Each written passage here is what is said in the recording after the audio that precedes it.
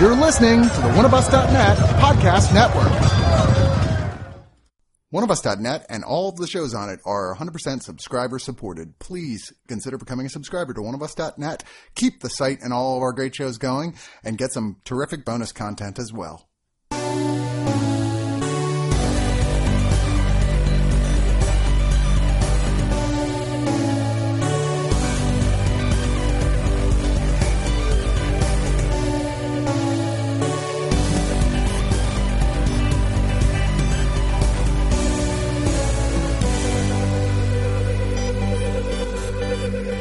Oh my god, people, it's time for digital noise! I feel like there should be sound of applause and maybe some sort of the air horn. The little, that little like... No. This isn't a Longhorns game. That's what people, don't they honk those when they get excited? When they get hype? I feel like, and I think my wife would back me up, I'm less of an air horn guy and more of a Yeah. She's like, you're old. You have tilts. We are going to review all the home releases. I'm joined by John Golson. Hello. Relieved to see that you're feeling better. We were originally going to put this out right before South by, but man, you got hit smack down hard. I did. I got something viral and it made me talk like this for like a full week. Oh. It's like funny. Lupita Nyong'o's doppelganger and us. I think what happens is the older you get, and I find this, at least for me, the older I get, the more that when I'm sick, it's like I can't remember when I was well. Yeah. And I think, well, this is just my new normal now. Like, I'm going to feel this way every day. I'm going to be this stopped up. I'm going to talk like this every day. You just better get used to it. Like, I don't know what it is about, because when I was younger, I didn't think that, but I find now that I'm older and I get sick, I always fall back into this, like, this is my fate. Yeah, you're quoting audio logs like Sarah Connor, like day 27 after Judgment Day. It's so fun. That's so ironic that you bring that up, or so serendipitous. That's actually what I did while I was sick, is I watched all the Terminator. Are you serious? That was just, fuck it. Let's do that. I had not seen Genesis and I had not seen the director's cut of Salvation. And so I watched all the Terminators. So I'm ready for Dark Fate. Is that what this is called? Dark Fate? The newest one, Dark Fate. Yeah. It wasn't like it was going to be like The Party as the subtitle. Yeah. Terminator, whatever. Terminator, Good Times Noodle Salad. Good Times Noodle Salad. I'm trying to picture what that would even be. I don't know. We built a new range of stronger Terminators, faster Terminators, Terminators that can cook tofu. We sent him back to wish you a happy birthday. It's like stuff that instead of like, we got to protect you from death, he's got to ensure that you have a good time. Come with me if you want to sing karaoke. Yeah. Oh my God. I hope someone makes at least a sketch comedy piece out of that. Maybe you're the comedian. Maybe. I'm just saying. Before we get started, I just want to say a big thanks to the subscribers. We cannot do this without you. There are 4 tiers of subscription here at oneofus.net, at different price ranges where you get lots of good bonus content, that gets added on, new stuff all the time. Please think about becoming a subscriber. It is the only way we can keep this show and all our shows going. And like I said, you get some cool bonus stuff. So neato. With more stuff being added on all the time. We just added a Facebook private group just for subscribers at any level where we do the occasional live video and behind the scenes stuff of stuff like The Gathering or festivals. You just did a ton of exclusive stuff during South by, didn't you? We didn't do as much as I wanted to because there's that point I was like, oh shit, I totally forgot that I'm actually on a by the gig plan. Mm-hmm. And so I could only do it at places where the Wi-Fi was actually working and usable enough for it, because otherwise it was gonna I was gonna pay like 6 times my normal rate on my phone. But we did put a few things up there. I guarantee you there'll be some stuff going up this Saturday night when we do our episode of The Gathering. But anyway, let's get into it, and we've got a lot of stuff to talk about because I had to bring you a second load during South by just to go, here's some more. Yes. Watch these. But we're gonna start off with Academy Award multiple nominee A Star Is Born. I believe the 4th? No, it's the 3rd remake of the original film, so it's the 4th version of this since 1937, and that's not even counting the various Broadway productions of A Star Is Born that have happened. But this is one of those bizarre properties that pretty much every version of this is quite good.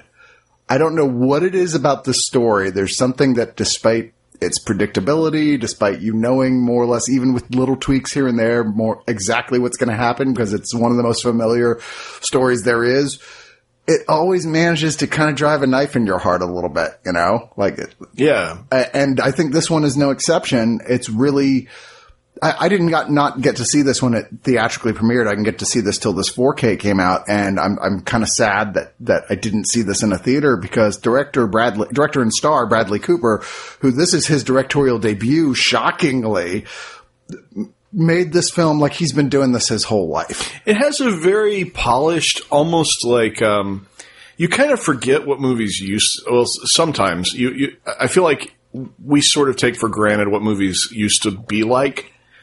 Sort of star-driven and really like well-polished and adult. And this felt like a throwback in a weird way, and not a throwback to like a really long time ago. It just feels like in the past 2 decades maybe that movies have gotten away into more global filmmaking and costumes and superheroes and stuff like that. Sure. And this felt to me like something that would have been right at home in like sort of the 90s, like that last vestiges of really the movie star-driven adult drama. And I had not seen a movie that felt like that in a long time. So it was refreshing in its throwback. You know what I mean? Like it was sort of like, it felt new simply because I'd been thirsty for it and didn't know that I had sort of missed the blockbuster adult drama. It was a type of movie that existed forever and ever and ever. And I feel like America or the world have moved away from making blockbuster adult dramas. Yeah, now it's like if there are adult dramas, they're little indie films. Yeah. And maybe you'll get some big stars in them, but they certainly rarely get a big wide release. This is a blockbuster adult drama. And you're right. I mean, it has all that look. You can see every dime that's put into it. It's real pretty. It's very well produced. Lady Gaga is like comes out swinging. We already knew she could act. We didn't know she could act this good. Still wish she would just, you're like, you're an actor now. Go back to your real name. I'm just saying. It's always awkward to me. Like, I'm so glad The Rock went to Dwayne Johnson. I was like, thank you. Cause it's weird talking about movies you're in and say, so The Rock does this. I don't know. I'm not a wrestling guy though, or really a Lady Gaga music guy, but still, she's great in this movie. And I know you guys have seen plenty of memes about it, but it really is palpable, the chemistry between these two leads. I almost never use this term, but it sizzles. You know, watching these two fall in love on screen, watching the rise and fall of Bradley, well, not even rise, the fall of Bradley Cooper and the rise of Lady Gaga. I mean, not much of a spoiler considering, like I said, this is the 4th remake. He's really good in it too. He's almost chameleon-like in it. And he, performed and sang all the songs, unlike, weirdly, the Oscar winner for Best Actor against him, Rami Malek, who did not. Yeah. They're great together, and that's only part of the appeal here. I mean, I think there's great side casting across the board in this thing. Sam Elliott playing Bradley Cooper's half-brother, who basically Bradley Cooper's affectation is an impression of Sam Elliott, which the movie acknowledges. And it's quite good. Dave Chappelle as his best friend in a nice, albeit somewhat thankless role, but like has some really nice moments in there. Andrew Dice Clay has a decent turn as Lady Gaga's father. And you see little Greg Grunberg necessary cameo. Greg Grunberg must be the nicest guy in the world, because anyone who worked with him on Alias casts him in anything else they do. You know, like there's always, every J.J. Abrams vehicle, there's Greg Grunberg in there somewhere for like one line. It's like, oh, they love him. And Bradley Cooper, of course, got his big start on Alias. So is he the big guy? I'm sorry? Is he the big guy? He was. That's in the Star Trek and Star Wars movies? He's in like, Star Wars. He was, in here he was like the driver for Jackson, for Bradley Cooper. He plays an X-Wing pilot, rebel guy in the Star Wars. He's who films. I'm thinking of, Yeah. But you'll see a lot of movies with Abrams where he just has like literally a walk-on and that's it. And you're like, damn, everybody must love that guy. J.J. Abrams, as far as I know, had nothing to do with this, but Bradley Cooper, there you go. So did you ultimately say you enjoy this? Like, I think this is kind of essential watching for films of 2018 for me.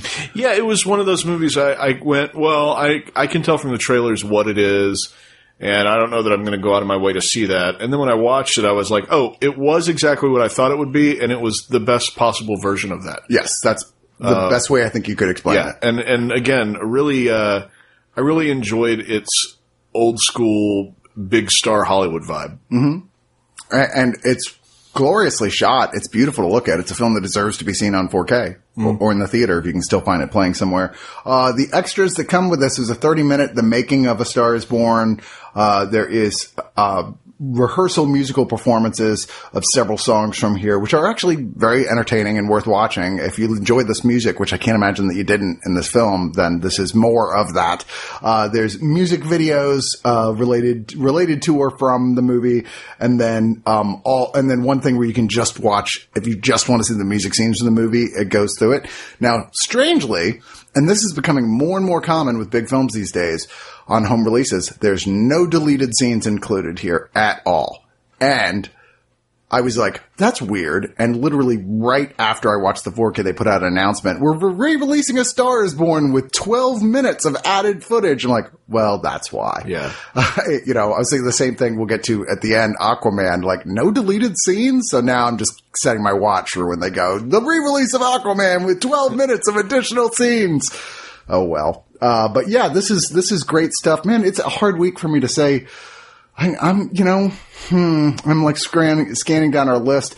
I think I'm actually going to have to say that this is my personal pick of the week of everything in this. There's a lot of good stuff on this list we've got, but this is the one I think I'm going to return to again and again. I'm old, softy. Our next one is a 4K release of an older film from 2005, Lord of War, directed by Andrew Niccol, and starring madman Nicolas Cage. Now, I know Nicolas Cage has become very much back in vogue in a almost sort of ironic appreciation sort of way, but there's no question that like Nicolas Cage at 11 is more fun to watch than almost any other actor. Even if it's not necessarily what I would describe as good acting, it's way fun to watch.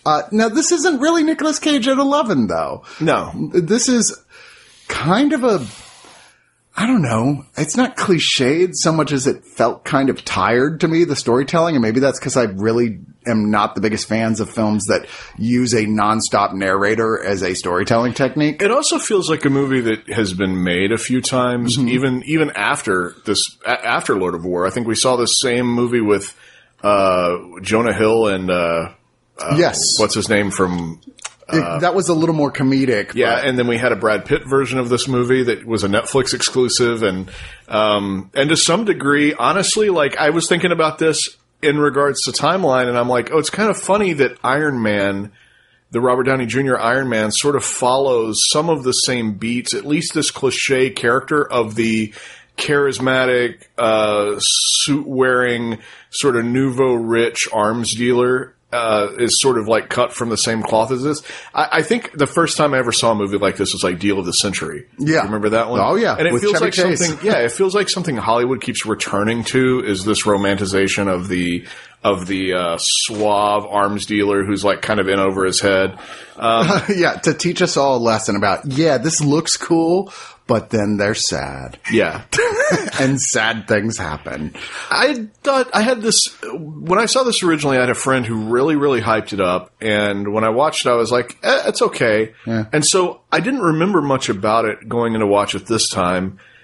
And I still walked away and went like, oh, it's okay. I'm the same way. Yeah, it's right before Cage kind of got into his sort of tax shelter movies, right before he got ripped off and had to sell his comics and his castle and started doing movies just simply to keep his finances afloat.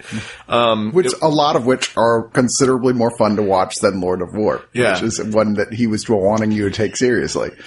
This is a perfectly fine movie about arms dealers. It's lightly comedic. It's lightly dramatic. I don't feel that it has, enough to make it stand out from the pack. Yeah, even, cause what it really is when you get down to it is if if you want to pigeonhole it into something, it's basically a character study, but it's not even a particularly like sharply drawn character study. No, he's not that heavily detailed of a character. It's like all the things we know about him are kind of weirdly feel like surface details that don't really play into us feeling like he's a real guy or getting to know him as a person. He is a very shallow human being, though. I mean, he's an arms dealer, Ukrainian refugee, eldest son, who's firstborn American, living in Brighton Beach, who basically says, I don't want to live like this. I don't want to grow up working in a deli. I'm going to go out and sell guns because that seems to be where the money is. And it's a very sort of like, this is America type narration stuff. Look, we love bullets and money and, we get it. We've seen this a lot. This is also obviously heavily nods to Goodfellas, which does a similar sort of thing at points, but so much better and with more finesse. There's no subtlety here either. Jared Leto plays his younger brother who practically is wearing toe tags when he shows up. Bridget Monahan plays a love interest who's given all but nothing to do in this film. I don't know. It's okay. Like you said, it's just there's nothing about it that you go, oh, yeah, that's one of those movies I really love. It's one of those movies you go, oh, yeah, I did see that. Yeah, Lionsgate's being pretty aggressive with their 4K releases, which, more power to them. I'm glad that they're taking their library and making sure that that's accessible in the best possible format. So there are fans of this film, and I know that there are people out there who really love it. Yeah. It's a nice looking film. The 4K, is an improvement on the existing discs. And it even, I watched the Blu-ray version, and even it was slicker, much more slick than the DVD version. Yeah, they did in fact upscale it. They don't always do that with a lot of these new sets that have been coming out, where often the Blu-ray you can tell is just remainders that was sticking around in a warehouse. They didn't bother to upscale. Lionsgate appears to be on the whole doing that, and they even included bonus features here that were not even available on previous Blu-ray releases with the 4K, which is nice. Some of these were. There's an audio commentary with the writer-director. There's a 20-minute making of Lord of War. That is an archival piece, of course. Making of a Killing Inside the International Arms Trade is 15 minutes that tries to take a look at, like, okay, you saw the movie, now here's, like, the stuff how this actually works, which I always wish these type of movies would do more often. I always love it when they're like, here's the actual history. Yeah. And then there's 6.5 minutes of deleted scenes. But yeah, I know people who love this movie to pieces, and I've never really understood what it is they're so passionate about with it, but hey, it's entertaining enough watch, I suppose. It's fine. It's fine. So another 4K release that you did not get to see, but honestly, you guys know, I'll briefly just cover this and you'll know exactly what I'm talking about. So if you've seen the Planet Earth series of nature documentaries by the BBC narrated by David Attenborough, this is essentially another one. It's called Dynasties, and it focuses on endangered species that have very strong and notable sort of family dynamics within them that they can study. So it's like Dynasties. The idea is like, oh, it's this family, and they look at alpha and how it transfers, like, from one alpha to the next. So obviously it starts with chimpanzees who have a disturbing and bloody way of that sort of thing. It goes on to emperor penguins, lions, the painted wolf, and tigers. Actually, just because of me, I like the tiger one the best. It's big kitties. Lions one was cool, but a little dull. If you like these things, you know exactly. This is another one. It's the same team that makes all those others. It's David Attenborough, same guy who narrates all those others. It's absolutely gorgeous. And this is, I believe, the first time with one of these. They were like, oh, and all you people who don't own 4K yet, fuck you. You don't even get one, because we're only releasing this on 4K. There's no other version. And it is one of those. I own a lot of these because it's the best for when you're just trying to unwind. They're just so fucking relaxing. Turn off all the lights, turn the sound up high, and just kind of fall asleep watching it. And it's just so much better in 4K. But yeah, if you guys, if you like this sort of thing and you do, it's a great showpiece for a new 4K television and stuff. You're like, okay, you want to show someone how pretty this thing is? This is the kind of shit you want to show them, where it's like, holy crap. This or animated films. Yeah. Animated films always look terrific with this. There's a episode length On Location, which is behind the scenes footage from all 5 episodes, narrated by David Attenborough as well, which is essentially just another episode of the show. Just to focus on, here's how we got those shots. Like new technology that lets us shoot up close and intimate, but from a long fucking way away. because ain't nobody getting close to a bunch of lions when they're having alpha situations. Let's move on to some retro releases from Arrow. First up is the 1945 film noir My Name is Julia Ross, based on the novel The Woman in Red by Anthony Gilbert. This was actually the first in a whole series of film noir directed by Joseph H. Lewis. And, well, I've been talking, why don't you describe this one? There is a young woman living in England. She applies for a job. She's by herself, single, doesn't have any family. She's just enjoying her time there. She applies for a job, and the people that employ her are basically, they con her. They kidnap her essentially and then gaslight her and tell her that she's this completely other, different person, this different woman. And it becomes a struggle for her to try to get somebody to believe that she is who she says she is, while the family tells everyone else, no, she's completely crazy. Yeah. And all this is done to cover up a murder that occurred in the family. This is really good, really entertaining. Yeah. I like this one a lot. Yeah. Really compact little thriller, just yeah, and it came out of nowhere for me. I'd never even heard of it before. Me neither. And yeah, it was really great. Is that they get a lot of tension out of, again, her either trying to escape or trying to find ways to convince people that she is who she says she is, so that she doesn't have to live in this like completely upside down, batshit gaslit world. Yeah, with like a guy who is trying to convince her that she's his wife, and he obviously has really serious anger and violence problems. He's also, and I had to look up the word, and I can't remember the word now, but there is a specific word for people that are like, oh, you're a bibliophile, you love books. There's a word for that for people who like sharp, pointy things. Oh my God. And I looked up the word for him because I was like, oh, I have to find out what his deal is, because throughout the movie it's very obvious that he likes bladed objects. He loves knives and letter openers and swords. Red flags. And I was like, okay, what is that called? And I looked up the term. You guys will have to look it up on your own because I can't remember the term.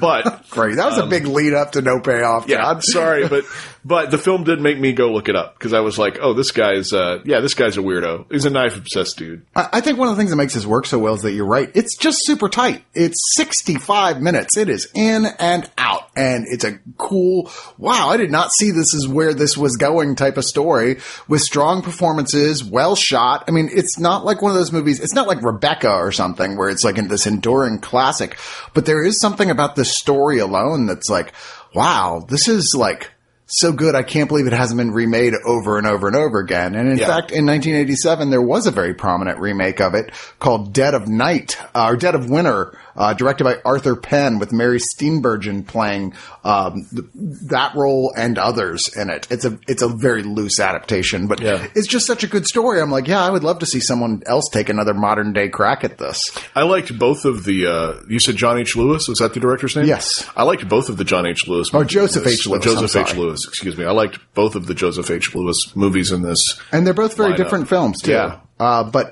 this one, which is definitely, like I said, of the two, I preferred this one for me. There's a commentary by film scholar Alan K. Rode. There's Identity Crisis, Joseph H. Lewis at Columbia, for about 21 and a half minutes, which is analysis of his directorial style and a lot of the themes of this film. And also takes a look at the lead actress, Nora Fiore, who was kind of like a B noir queen. She was in a bunch of noir films, but never really got to be like in that role that was like the one that no one would ever forget her for, but she was like this stalwart that was very reliable in these type of parts for a long time. And then the trailer and an insert booklet. The other one we were going to talk about is So Dark the Night. That's a great title. Sounds like it's either a noir film or like a Bauhaus album. Yeah. But yeah, you were doing the last Joseph H. Lewis. Tell us about this one. There is a French inspector, kind of a semi-famous detective, Poirot-ish. Yeah, and he goes to this small village where he has a little bit of infamy and people know his name and that sort of thing. And he enjoys his little bit of celebrity as he kind of like relaxes in this town. And he meets this woman who's always sort of idolized him, and she's engaged to get married, but they have this love affair.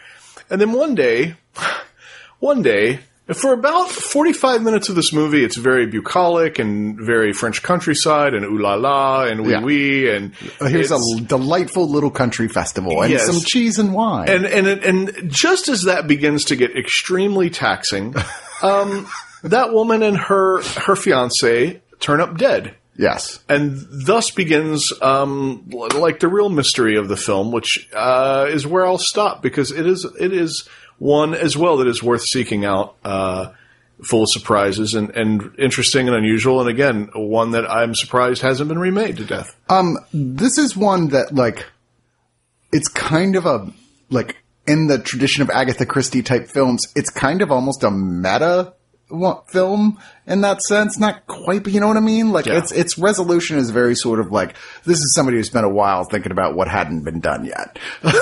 And I found it entirely implausible, at least in terms of the way the film detailed it. I'm like, really, movie? I don't know. That was my biggest problem with this. I was like, I like what you're trying to do. I just don't think you did it very well. Yeah. Because by the end, I was like, all right. I agree why this hasn't gotten remade, because it seems like there is a better movie in this idea than this movie actually. That may be true. But yeah, I mean, it's considered a cult classic, and you can see why, because if you you really have no idea that this is where this film is going to go. It's really wacky, especially for this time period, to have this sort of thing happen. You're like, wait, what?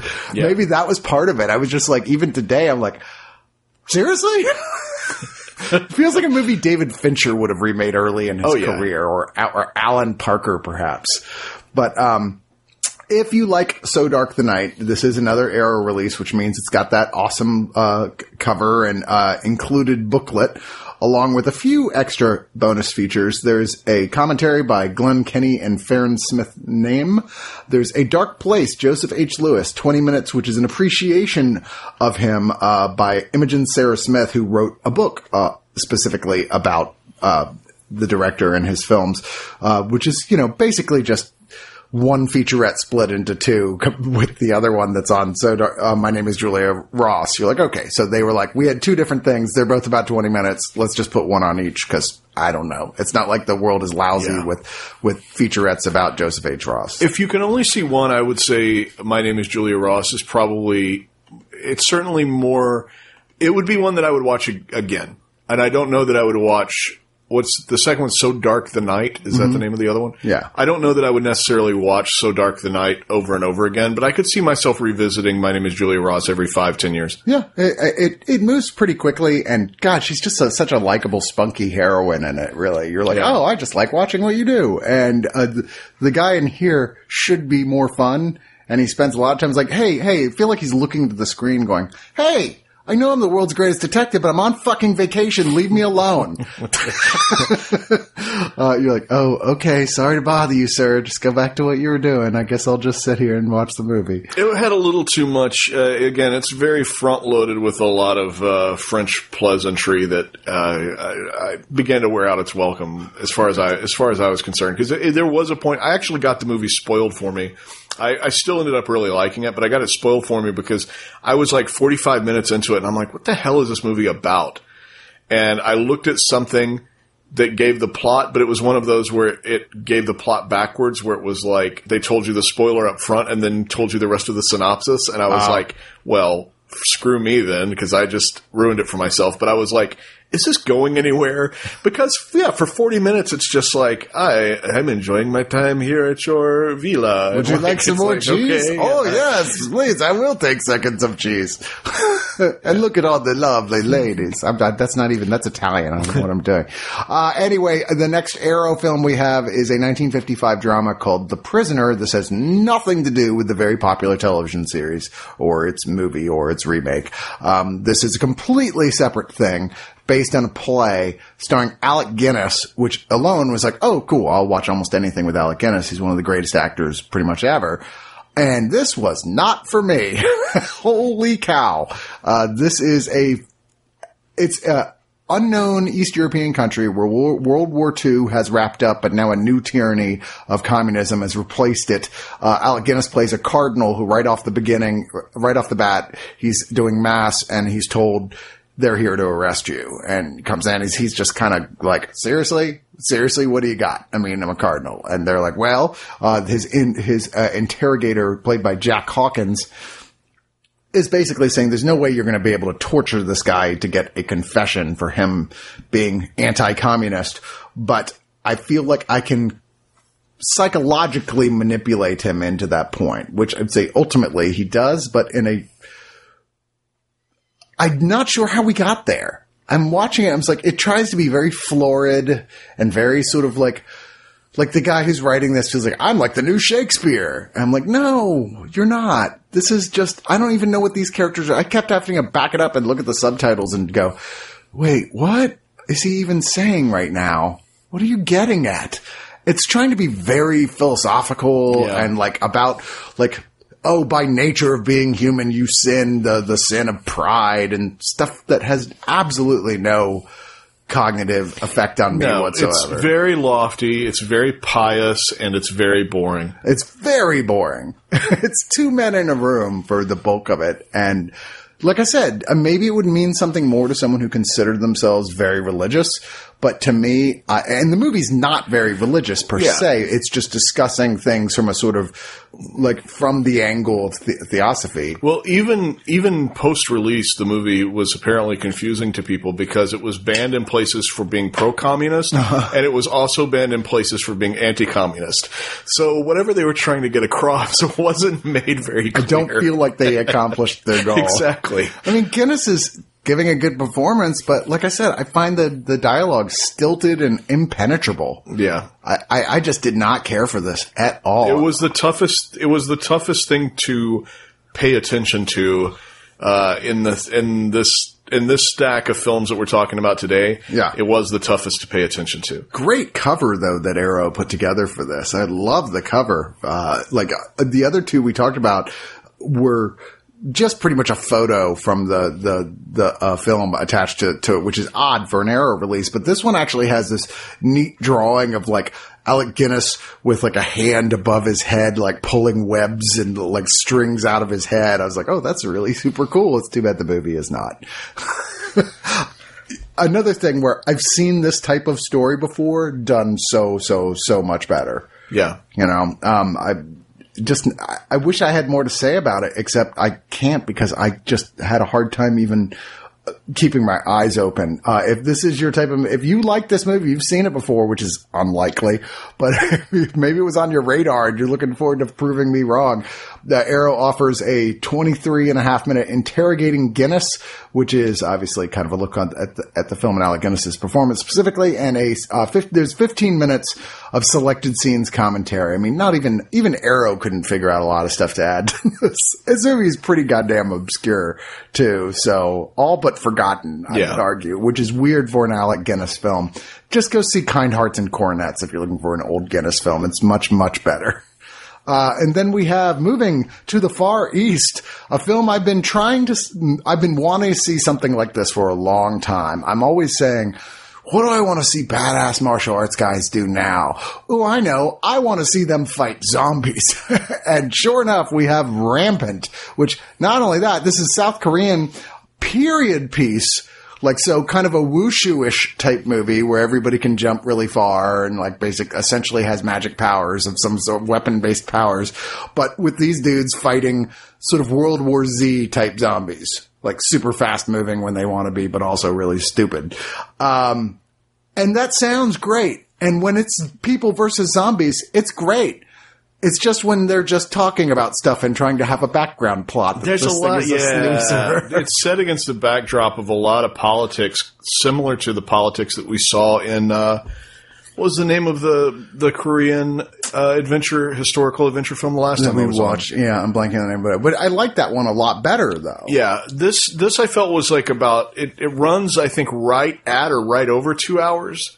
It's 121 minutes, Yeah, and I felt like a good 20 to 30 minutes should have been cut, and it would have been a fantastic movie. Agreed. It's super bloated. It's very entertaining when it's on. It's on, but it's full of fat. It's a very bloated movie. It is not efficient for your. I mean, you as a film goer, I think you have an intrinsic knowledge of zombie cliches.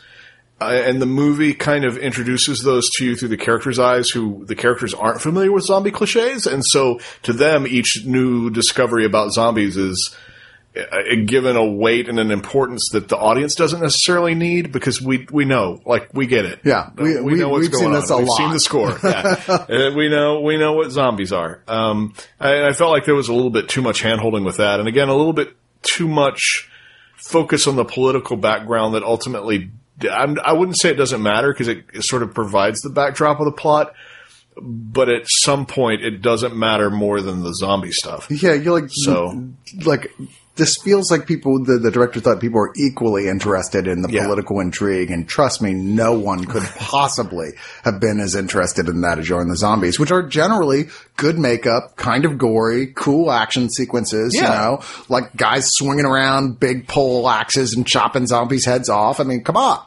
That's a cool thing to watch. It is cool. And I think my only thing about it being shorter is I just wish it were. That's my deal, is when I was watching it, I was like, okay, like, I get it. How much more is left? Oh, 40 minutes? All right. Yeah, I know. I'm going like, I'm about this close to watching this at 1.5 speed, just through the political parts, just to get through them, to get to the next zombie scene. And it's not to say there's a lack of zombie stuff. It's just that this is 2 hours and half of it is people talking about political shit you couldn't possibly care about. Yeah. There is a few extras on here. They divide it up into like 3 different things that are really, each are about 1.5 minutes to less than a minute long, eat a little EPK bit. So not a lot of bonus stuff here, but I do say, like, especially if you're somebody who's kind of like, more so if you're like, I want to see every zombie movie that's worth seeing, I go, this is a movie that is worth seeing. Yeah. But if you're one of those people like, I'm really into wushu and South Korean cinema, I'm not sure this is as much going to be your cup of tea. I can see that. Yeah. Let's move on to our next one, which is The Possession of Hannah Grace. Despite sending this one, they only sent me the DVD of this. Apparently there was a Blu-ray release. There is a Blu-ray. Well. But this was a movie that got a wide theatrical release. It just disappeared super fast because, it was marketed extremely poorly, and critics, wow, they hated this fucking thing. Like, so much so that I was watching it going, look, I get it. It's nothing we haven't seen before. But why do you guys hate it with such a passion? I thought it was fine. It was better than I thought it would be. I thought it was going to be like Haunting of Molly Hartley or any of those other movies that are always like the blank of blankety blank. Yeah. And it has an unfortunate title. I almost wish it was titled anything else.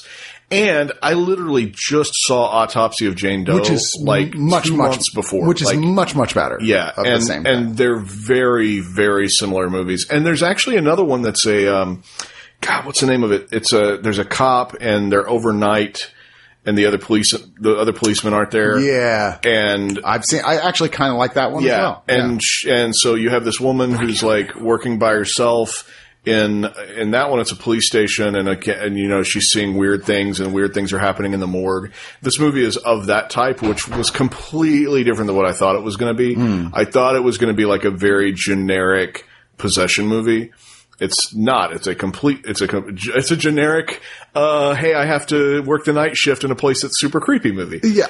Which there are far fewer of those than there are generic possession movies. True. I don't think that we're at the point where, like, this is a trope that's run itself into the ground yet, but it has been common lately. Yeah. As a thing. I did like that this starts with something that those don't, with the seeing, you know, the actual possession of said person and, her basically she's so whatever's inside her is so powerful it just murders the shit out of the priest that's trying to exorcise her, and then her dad, the dad of the girl, is like, well, we gave it a best shot, and murders her with a pillow, and you're like, I have admittedly never seen that in an exorcism movie. Yeah. So I'm like, where are you going, movie? And like The Autopsy of Jane Doe, this is a already dead person that was doing evil things, but evil cannot die. And so naturally it's going to be one little movement at a time, super creepy, as new cop or ex-cop who now is working the graveyard shift in a morgue on the first day, Shay Mitchell, is doing her best not to be have her nerves completely wrecked in a not pleasant situation to begin with, especially when she's been warned ahead of time. People don't last very long in this job. After a while, they tend to crack under, like, just how freaky it is to be doing this job and all alone in a morgue, but I'm sure you'll be fine. And she wants to prove that she will be too, and she is not, because the body of said possessed person shows up weeks after the thing that happened before. So you're like her exorcism. So you're like, well, where's this body been this whole time? And she, of course, is in bad shape. Her body's like, her neck is like cut to the point where her head is almost falling off her body. She's got big slices across her abdomen. She looks fucked up. She is really, really, really creepy. The actress, what is her name? I'm surprised it's not right here. Oh yeah, Kirby Johnson is a dancer and contortionist, and the movie takes full advantage of her ability to get her body and to knock her bones out of joint and to get into some really strange positions. But strange stuff starts happening, and my biggest problem here is that it, in some ways, it's just this boring slasher. Where it's like, oh, any character who's in this movie who's not the main character only serves the purpose of showing up long enough so that we can see the reanimated Hannah Gray show up and kill them. Yeah. Yawn? Like, the actual, if it wasn't for that, I would actually like this movie a lot more than I do. There was something about it, I just didn't find it scary. It never got it never had me. It never quite got me to a place of, like, you know, even being remotely on the edge of my seat. But it was the kind of movie that, you know, occasionally you'll see something, and even if you don't like it, if somebody else were to tell you, like, oh, I saw this cool little horror movie the other day, it was called The Possession of Hannah Grace, and I'd seen it and didn't like it, I would still be like, yeah, it was all right. Yeah. You know, I may not even express, no, I didn't like it at all, because I can't say I didn't like it at all, but you know, it's one of those movies that had a lot of potential with certain parts of its building blocks, but chose to just go the really boring, generic route. Something about it never quite comes together for it to be something really, really good. But it's fine for what it is. Yeah. And again, different than what I expected, which was nice. I always like it when a movie surprises me, and this wasn't what I thought it would be. How successful it is up to you, but it definitely wasn't what I thought it would be. Much stronger recommendation if you're looking for something like this, that with The Autopsy of Jane Doe, which I genuinely think is a pretty great little horror film. Yeah. Which is largely the same plot. It's fine. It's just not as good as that. There's three small featurettes on here that are run at about 6 minutes apiece. And then there is one deleted scene, that I actually thought was kind of interesting, but I don't know. I mean, this isn't a movie I'll return to, but it's not a movie that I'm mad that I saw, like so many other critics seem to insinuate, like, oh God, fuck this movie. It's like it raped my mother and killed my father. I hate this movie. No, it's not any worse than like the worst, like, Blumhouse movies or, you know, it's fine. Yeah. I even like it better than some of the worst Blumhouse films. Yeah. There's some really bad ones out there. I'm looking at you first, Ouija. Just saying. Was that Blumhouse? I don't even know. I think it was. Our next movie is another horror movie. This one from Germany. I think Germany. Maybe it's from Norway. I'm not sure. House. The House. Sorry, there's a lot of movies already called House. A lot of horror movies called House. This one adds a the, so it's not confusing. It's two German soldiers have taken a Norwegian soldier as their prisoner, and it's in the middle of the winter during World War II. They're up in the mountains. They're starting to think, we're kind of fucked here, right? We got this guy. Why don't we just kill him? He's slowing us down. The commandant is like, no, we don't do that. And they find this house out in the middle of nowhere and like, we're saved, but it is a house of evil. They go in and like, there's food cooking on the stove and candles are freshly lit and the radio is on. They're like, somebody's got to be here. No one is there. Well, the place is crazy haunted and it's not entirely clear what exactly is going on with that. I mean, as the movie goes on, it starts to get into time loops and a lot of stuff that felt like it was kind of loosely borrowed from Nacho Vigilando's Time Crimes, you know, with the sort of like people flashing onto them being where they already were before. And I admit at the end, I was not entirely clear what was exactly supposed to be the thing making this house do whatever it was doing. Oh, I took it as I took it very much in the vein of one of those movies where and again, it's ambiguous, so it's not a spoiler. I think it's open to interpretation, but to me it was like, you're already damned, like one of those kind of things where it's like, oh, this is what they're now trapped in. Like, this is their eternal punishment, is sort of like this cycle of being in this place. And at some point they had actually like died, and this is sort of like their hell. I mean, possibly, but the movie certainly doesn't overtly tell you that either. This is artsploitation films, which tend to be kind of a mixed bag. Every once in a while they come out with something that's like, yes, this is a new classic. And this isn't, but it is definitely really interesting what's going on here. It's like festival horror, if that's such a term. I know exactly what you mean. And this is film festival horror. There are certain movies that you catch at a film festival, and a lot of them are not from America, and you'll watch it, and then they'll disappear forever, and you'll never see them again and forget the name of it, and be sitting around with friends one day and be like, what was the name of that thing that we saw at that one film festival? It was like these Nazis, and they had like the Norwegian guy, and they were trapped in the house. It was the house. Yeah. It's a film fest horror, and it's not, again, just like The Possession of Hannah Grace, the ingredients never really add up to it being scary.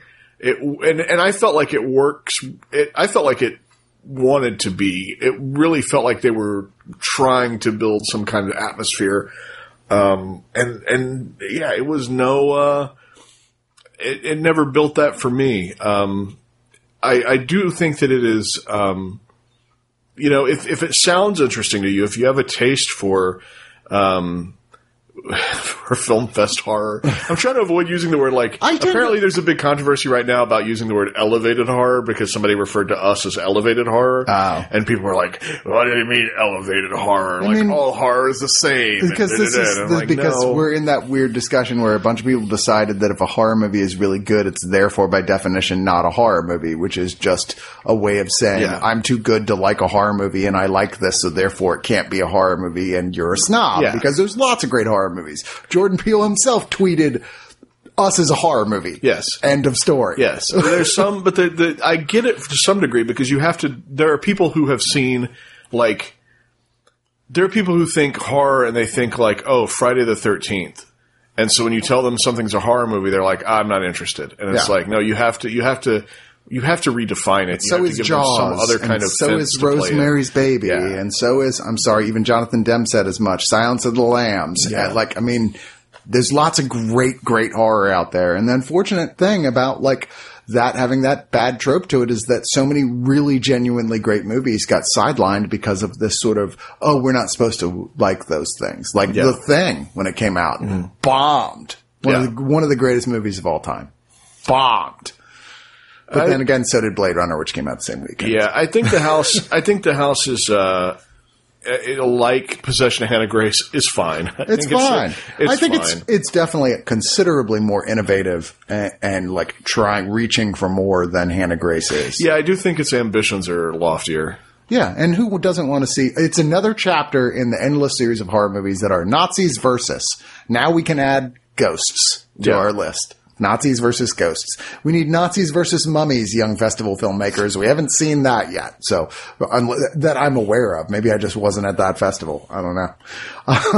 Next up is another, really bizarre little kind of horror film called She-Wolf. Oh, yeah. Yeah. This this is, an Argentinian film about this woman who appears to men as kind of what they want to see. See, it's one character played by three different actresses, depending on which men she's dealing with in whatever scene she's in. And most of it has to do with her killing the men when issues of consent come into play. When someone says no to sex, even if they're halfway through the sex act, if the consent isn't there, then she's going to kill you. And the box tries to define it way more literally, it's about a serial killer and somebody's on her trail. And I'm like, it felt more metaphorical to me, and it felt very much like an Abel Ferrara movie. Completely. It felt like or even 45, or even like 70s Euro sleaze. Yeah. You know, like the God, what's the name of the director who? They put out a lot of his stuff recently. We did a bunch of vampire movies and stuff where it's like all this sort of vaguely sensual. Jean Rollin? Yeah, Jean Rollin. Yeah. It has a somewhat of that sort of feeling to it, but definitely more of it's not as ambient as those. This feels like it wants to be more dynamic. It has sort of a music video element and it's to it. It's explicitly sexual. It's graphically sexual. And, but I kind of dug it. It also reminded me a little bit of Scarlet Diva, which you and I watched recently. Mm-hmm. I got it. Like, I kind of dug it in that way where it's like, I see what you're going for. Like, and I can appreciate this.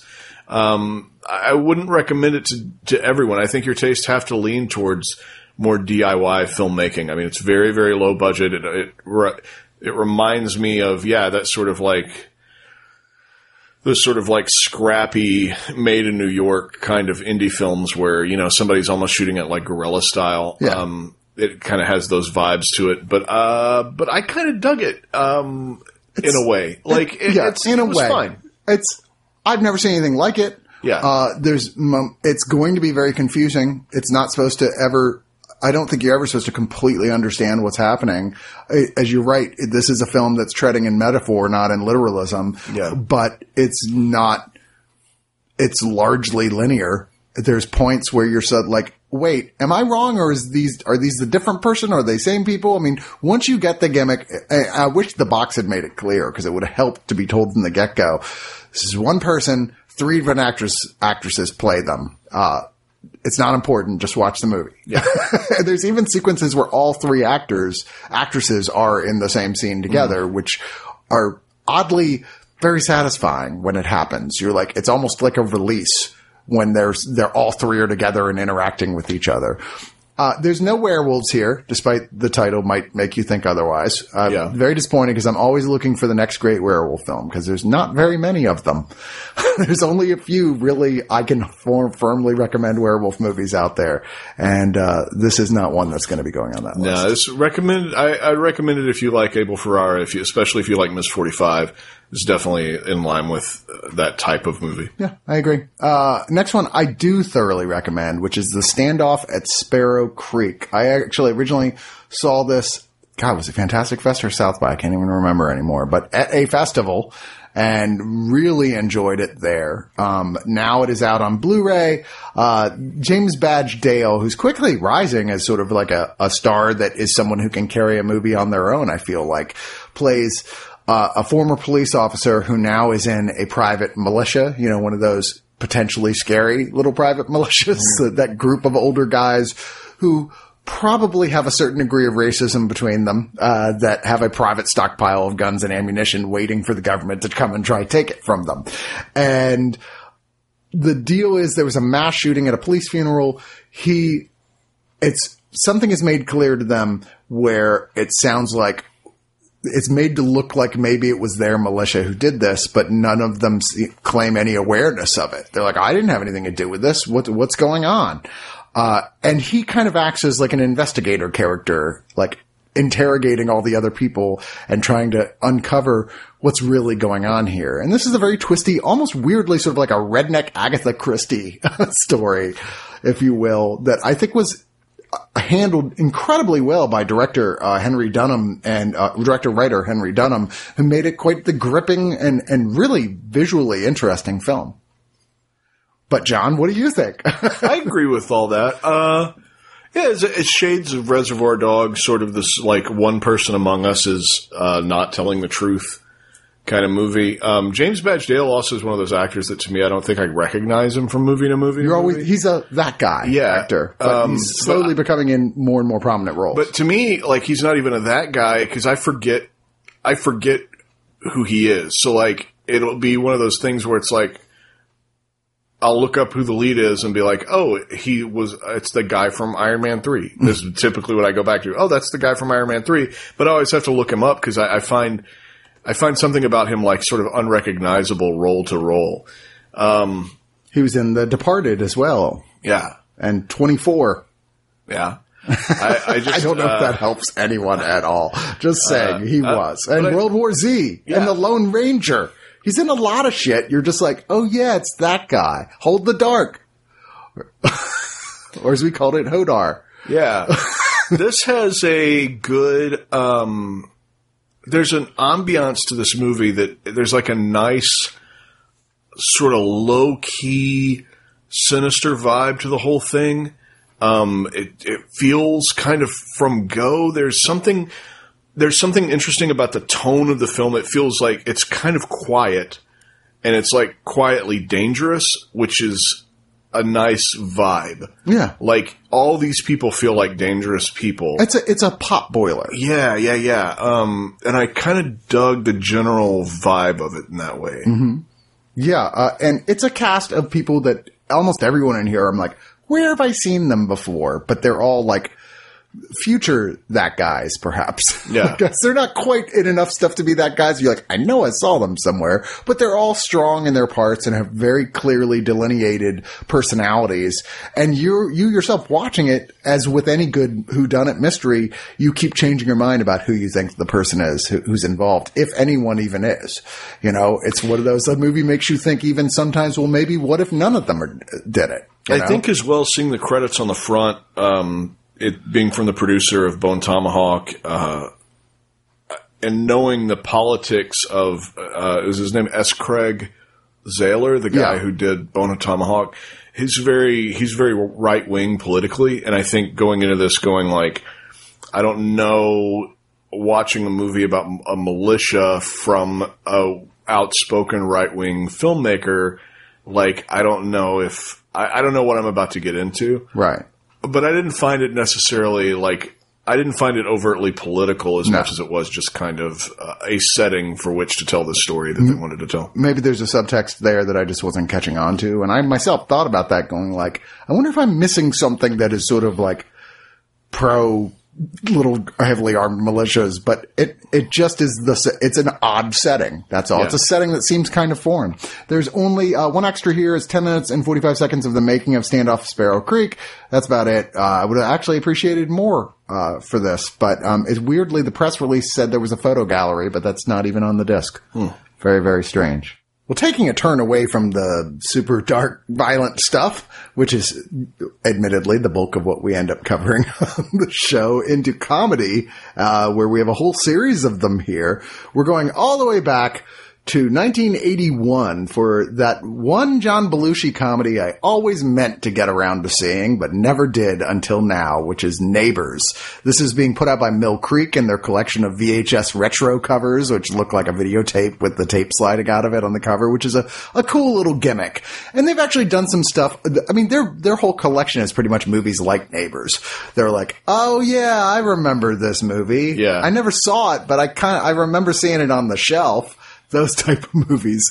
And the reason I never got around to this, despite John Belushi obviously being a comedy legend, is because it got really mixed reviews when it came out. I mean, it was kind of a bomb.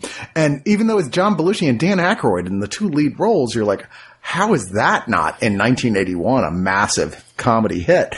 And I think arguably the reason is, as a lot of critics pointed out, and it still is true, why didn't they switch characters? But they did switch characters. I mean, but you know what I mean, though. Like they were cast as the opposite roles of what they are in the film, and production had started, and they decided amongst themselves to swap. It seems like a bad call. And then you had Belushi as the straight man and Aykroyd as the weirdo. Well, why don't you describe the plot of this one? It is about a schlubby middle-class American who has two kind of like freewheeling, conniving, almost swinger type weirdos that move into the house next door. It's supposed to take place over one night. It's one of those like, oh, my whole life has been disrupted by this person kind of movies. It is not successful as a comedy. No. I certainly can understand why it has a cult following, because it does have a lot of weirdness. it's never not once does it have a toe in anything that's grounded or believable. And I feel like the movie really needs that. It may have the worst score I've heard for a comedy, like slide whistles. It's so bad. Bill Conti uses slide whistles. It's so bad you can't believe it. Yeah. You're like, it's scored as if it is an actual cartoon. Yes. And it's just not, it's not quite frantic enough to be a cartoon, but the music wants it to have that energy. I also think Belushi's miscast from an age standpoint because he's supposed to have like a 20-something-year-old daughter. Yeah. And it's obvious that he's not old enough to have a 20-something-year-old daughter. Right. Or at least very unlikely anyway. And he's, like you said, he's a schlub. His wife and his daughter don't respect him at all. But he seems to be happy in his rut in his way. Or at least have accepted this is what life is. Yeah. And the movie wants you to get to this transfer point where his annoyance at these way over the top cartoonish neighbors turns into a sort of strange admiration for their lifestyle that the movie never sells you on. It happens so instantly in the film that you're like, wait, what? Well, apparently in the book, he loses, and the movie has a happier ending, but in the book, he apparently loses everything and is left by himself. Mm-hmm. Like, everybody's gone, and then it's just like him. The book is considered to be quite good. Yeah. From all reports, the book is really good and nowhere near as cartoonish as the movie tries to be. I did laugh once. I laughed when Aykroyd, kicks Belushi in the balls with his bad knee, and then they both fall down in pain. Yeah, that was the funniest part of the whole movie to me. But and I know it's like a nut shot, so like how low are my comedy tastes that the nut shot made me laugh. But I'd never seen anybody like kick somebody with a bad leg and them also like fall down in pain. So that got the one single like chuckle from me. And the rest of it I found either frustrating because people were behaving in ways that no human being would ever behave on the face of the planet. Yeah. Not even in cartoons. Yeah. Just like, like behaviorally stuff where it's like, why, how is that acceptable? Why would you do that? Like the part where there's a kind of an early scene where they accuse John Belushi's character of having sex with Kathy Moriarty, who plays Dan Aykroyd's wife, and they accuse him of doing this over dinner, that he porked her, and it causes a big kerfluffle, and they go home angry, and then Belushi's left there to try to defend no, I didn't. I promise I didn't pork her, to his wife. And then later that the couple come back over and they're like, oh, we were just kidding. And the wife is like, ah, ha, ha, ha, ha. Yeah. Y'all are so funny with your funny jokes. And I'm just like, no human being behaves this way. There's a lot of like the movie wants you to believe that like he's the only one who can see how horrible these people are. And the wife is just like, what is wrong with you? They're perfectly fine. You're like, how could you possibly think they're perfectly fine based on what you've been witness to? This is a good example of how bad the score is. Anytime the wife mentions anything having to do with Native Americans, the score goes, dun, dun, dun, dun, dun, dun, dun, dun, dun. I was like, oh, God. You're not going to be able to miss that aspect. Even if everything else in this movie had worked, the score would still kill it. Dead in the water. Yeah, lots of theremin, lots of slide whistles. Oh my God. What were they thinking? Yeah, no. I do think I want to argue that to some extent, even as just a historical relic of John Belushi's work, it's worth seeing. He's never been in another role like this. I've never seen another movie like this. There's nothing to really compare it to on the whole specifically. I mean, we've certainly seen sort of like straight-laced character annoyed by like a wildlife character, but this is just so absurd and over the top and misguided that it kind of bears watching for yourself. And I think also, a lot of times I wouldn't tell somebody to read into the making of it, but this is one where I would say read into the making of it. If you haven't read Wired, read Wired and then watch this. Or just even go on the Wikipedia page and read about the production. Like, it was apparently a nightmare for all parties involved. The Belushi and Aykroyd didn't think that the director, which was John Avildsen, who did Rocky, they didn't think that he knew how to direct comedy. So they were constantly fighting with him. So then when it's not funny, I'm curious as to how much of that was their pull away from him. How much of it not being funny was him. And the screenwriter was Larry Gelbart, who wrote MASH. Right. And he wanted to take his name off of it, but couldn't because it was so different from what he wanted the movie version of the book to be. I mean, it was apparently... By the way, not John Conte, Bill Conte, who, like, you'd think he was just some schlub. The dude wrote the score to Rocky. Yeah. And The Right Stuff, who's won Academy Awards. Question mark? Oh, I was saying Tom Conte, wasn't I? Oh, yeah. Tom Scott was originally doing the score, and then Bill Conte ended up doing it. Like I said, seems like a guy who would do a great job. Well, yeah, and Belushi had gone over everybody's head and gotten a punk band at the time to do the whole score as punk music. Yeah. And they went back and replaced all that. Which apparently was recorded and exists, but, like, it's lost. Yeah. No one can find it. And being a fan of the band Fear, that makes me very sad. I would love to hear what that original score would have sounded like.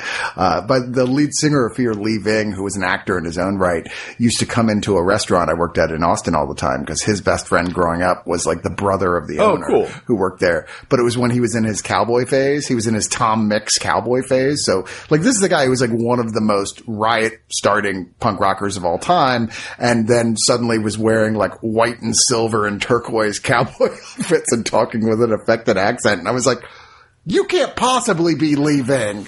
But sweet guy. There's these movies that when Dan Aykroyd has a lot of creative control are really weird and miss the mark in regards to comedy, like Dr. Detroit, Neighbors, Coneheads, Nothing But Trouble. Yep. And it's almost like when he has some real creative influence over a movie without any guidance, it almost always, because there's something also tonally kind of the same about those movies as well. Like they kind of fail in the same ways, which is they're sort of abrasive. Yeah. And more annoying than they are funny. And I don't know what that is. I don't know what that is about Aykroyd's sensibilities as a comedic actor. Because I always like him when he shows up in other things or when he does sketch comedy. But there's something about these movies where he has a little more control, where it's just like they're a bridge too far. They're aggravating. They're a little too much. They're kind of aggravating to watch. Well, our next film was from being released by Kino Lorber, Lovers and Other Strangers. This came out in 1970, where it was nominated for 3 Oscars. It won for Best Original Song, which admittedly is a catchy little number. It's a famous song, yeah. Yeah. And this is one of those ensemble romantic comedies thing, but with like, it's 1970, so double underlined sex.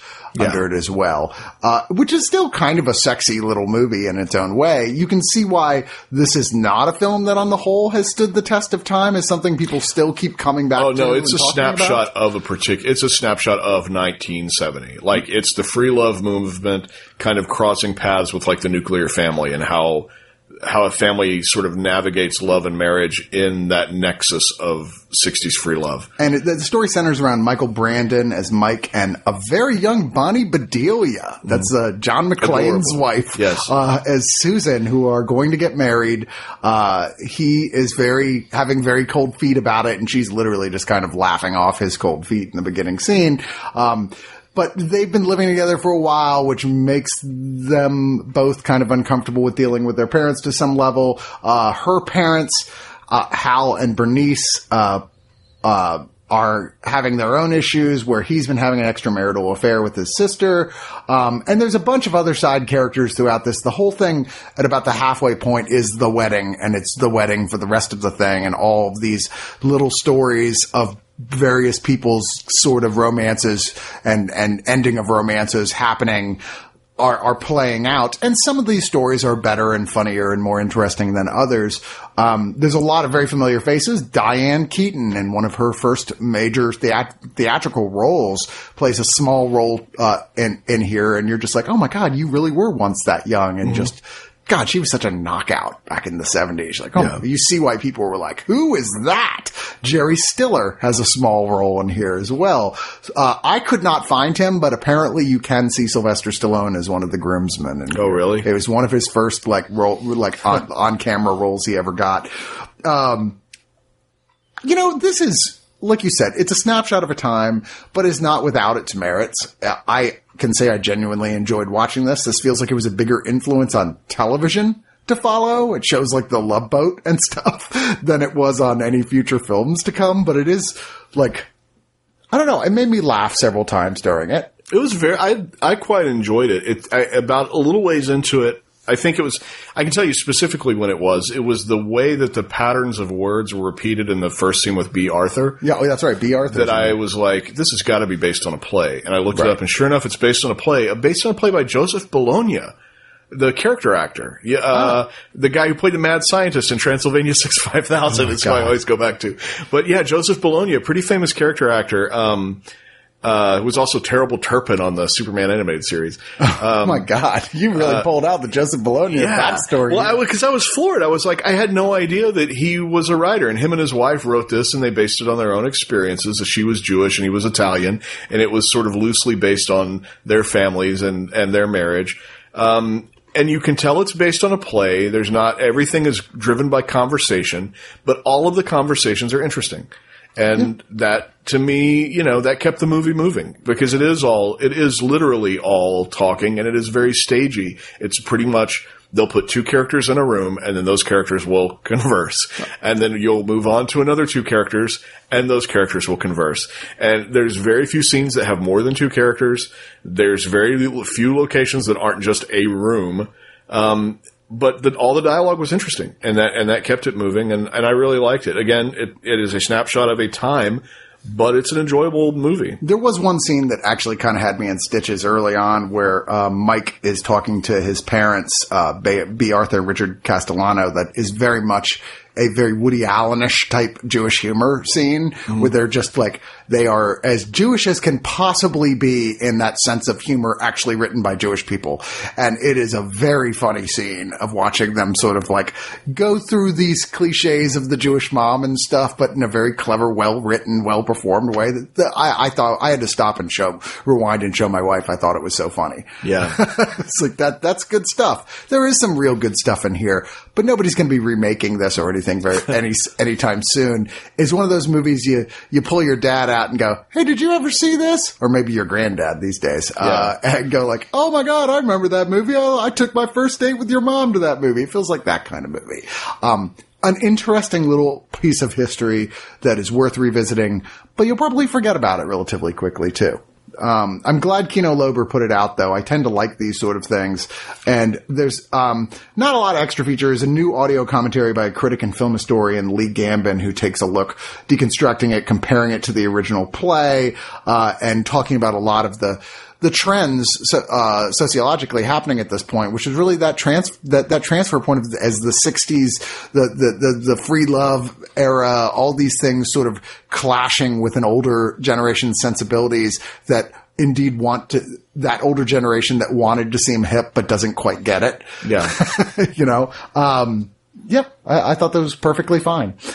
Moving on to a film that is really considered by many scholars of film to be an all-time comedy classic, and I'm so glad that I finally got to see this. This is not the first of, but considered to be the high point in the whole series of road movies by Bing Crosby and Bob Hope and Dorothy Lamour, who are in more or less all three of them are in all. I think Dorothy Lamour is in almost all of them as well as the love interest for Bing Crosby. This was from 1942, Road to Morocco. Now, I had only seen one of these before, and I was like, and it turns out it was considered to be one of the weakest ones in the series. So it was like, when I saw they were offering this, I looked it up and was like, oh yeah, this is by far the high point. I was like, okay, let's give it another shot. And I sure am glad that I did, because this is genuinely a really funny, charming, albeit not really politically appropriate for this day and age, film. Well, see, there are some arguments about that I thought were interesting, which is that apparently at the time, these were pretty close to what we would call nowadays like parody films. Mm-hmm. They were very close to parodying what other adventure movies were doing but with Hope and Crosby. So I've read some arguments that they say basically you can't accuse the road movies of being problematic when all they're doing is aping the problematic things from the movies with which they're poking fun at. So they're like, if the cliches are that there are like these sultans and Arabs and harems, and those are the cliches of those films at the time, then this film using those cliches is part and parcel of it being a parody of those films. It's sending up and those I'm elements. like, I can understand that argument. I can also understand, hey, it's a product of the time, and that's what people thought the Middle East was like. This particular one, they're frenemies, Hope and Crosby, as they always are in these things, who are shipwrecked, and they end up on a beach near Morocco, and they're in a situation where ultimately Hope is engaged to be married to this Sultan's daughter, I guess, who's very rich, and he's like, this is the best. And Crosby's like, basically like, I'm not going to let my friend be happy, but I suspect something is up. And sure enough, something is up, because she actually wants to get married to this Arab leader played by Anthony Quinn, who, because there is a prophecy that her first love, her first marriage will last a very short time, and that person will die horribly, and then the next marriage will last for the rest of her life and be happy. So the idea is we got to get this first marriage out of the way with some poor schlub, and then I get to be happy with Anthony Quinn. Crosby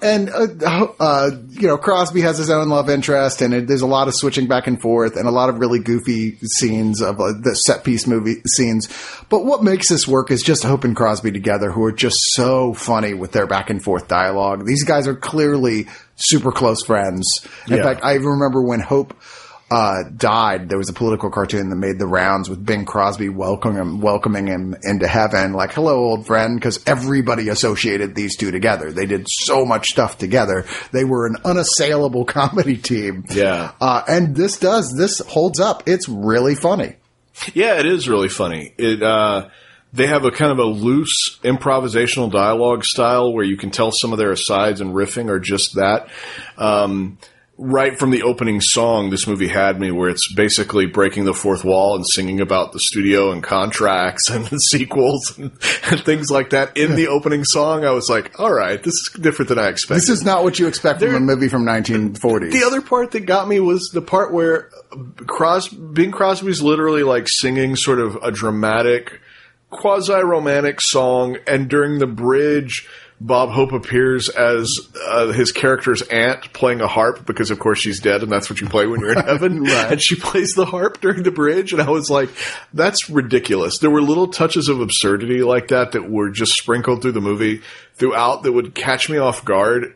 Just when I thought I had the movie like pegged as a certain way, there'd be like, oh, I guess that camel's going to talk, or the scene where they make fun of the fact that musicals are overdubbed by them all switching the singing parts multiple times during the course of the song. I found it absolutely delightful, and I'm glad that there are more of these that I can discover. This is apparently the third one in the series, and I think there's like 7 or 8, something like that. So I've got some catching up to do. But man, I really liked this, and I mean, as far as being like quote unquote problematic in regards to its worldview, it's very much of Hollywood of that time. If that kind of stuff offends you to the point that you can't watch old movies, then you wouldn't be interested in this anyways. Yeah. You're pretty much stuck not watching anything that came out before 5 years ago. So. Yeah. But short of that, the humor really holds up and feels quite modern in a way that I found totally unexpected. Yeah. I think this is a real winner of a movie, and the Blu-ray comes with a brand new audio commentary by a film historian. There's a look at these films overall called Bob Hope and the Road to Success that was very much worth watching. That's sort of the evolution of how these two ended up working together, and the history of these films and their success, which were quite successful. This is a solid little package that I would highly recommend. Next up, we have Mad Dog and Glory. This is a comedy from 1993 with the very unlikely pairing of Robert De Niro, Uma Thurman, and Bill Murray in a movie together. I would say great trivia question for anybody putting together a movie trivia night is say, what movie features a knockdown, drag-out fist fight between Bill Murray and Robert De Niro? Yeah. And people will go, there's a movie that has that? Like, yes, that movie is 1993's Mad Dog and Glory, directed by John McNaughton, who did Henry, Portrait of a Serial Killer. Yeah. The idea here is De Niro is a very shy Chicago Police Department crime scene photographer who everybody calls him Mad Dog as a joke because he's anything but like a guy who you would call Mad Dog. He's just such a quiet little man. But he saves the life of a mob boss played by Bill Murray during a holdup in a convenience store, and then they have kind of a fun night out, hanging out with each other and just kind of being friends. Weirdly, Bill Murray's character has his eyes set on being a stand-up comedian on the side as well, which is an odd little aspect of that. Was film. super played up in the marketing back in the 90s, I remember. Like, they really played up like, oh, he's a gangster who wants to be a stand-up. And then when you watch the movie, that's such a small... There's very little to do with it. I mean, it's one of those... It's an interesting character beat, and there's some things I like early on where even De Niro's kind of feeding him jokes. Yeah. Like, because De Niro... It's seeing the beginning of there's more to this guy than this quiet little man who watches television and goes to sleep every night after his shift. But in his gift that... De Niro does not want is a young lady, Uma Thurman, who's a bartender who works for him. He's like, she's going to live with you for a week, do whatever you want with her. She's like, no, I'm not a prostitute. I'm like, even though all her actions would speak otherwise in this particular film. She owes Bill Murray's character money. Yeah, because she had to save her brother. Yeah, as part of the debt, she's sort of an indentured servant, and what he has decided he wants her to do for that week is, hey, go live with this guy. And what makes this movie awkward ultimately is that it is supposed to be a cute romantic comedy with like sparks between Uma Thurman and the clearly considerably older than her Robert De Niro. And it's such an uncomfortable situation that the moment they start fooling around and having sex, you're like, this thing is covered in ick and just the very setup of the whole thing. It's like, why would that? And we're supposed to go with this and just be like, oh, all that's fine. And I remember, even from the standpoint of back then, it was taken as people going, that doesn't really sell. There's something about that whole setup that is just so by definition not charming and uncomfortable that there's no way to make it work. It's a shame. I mean, I think De Niro's playing a very against type role here. Well, similar to Neighbors, this is one where they decided to switch. Is it? It was not contentious, though, like it was on the set of Neighbors, where it was with Aykroyd and Belushi. I believe it was a much greater argument, but they had ultimate say. This was something where it was intended for the roles to be switched, and I think before shooting they said, "Hey, what if we mix this up?" And everybody was sort of like, "Yeah, sounds good. We're on board for it."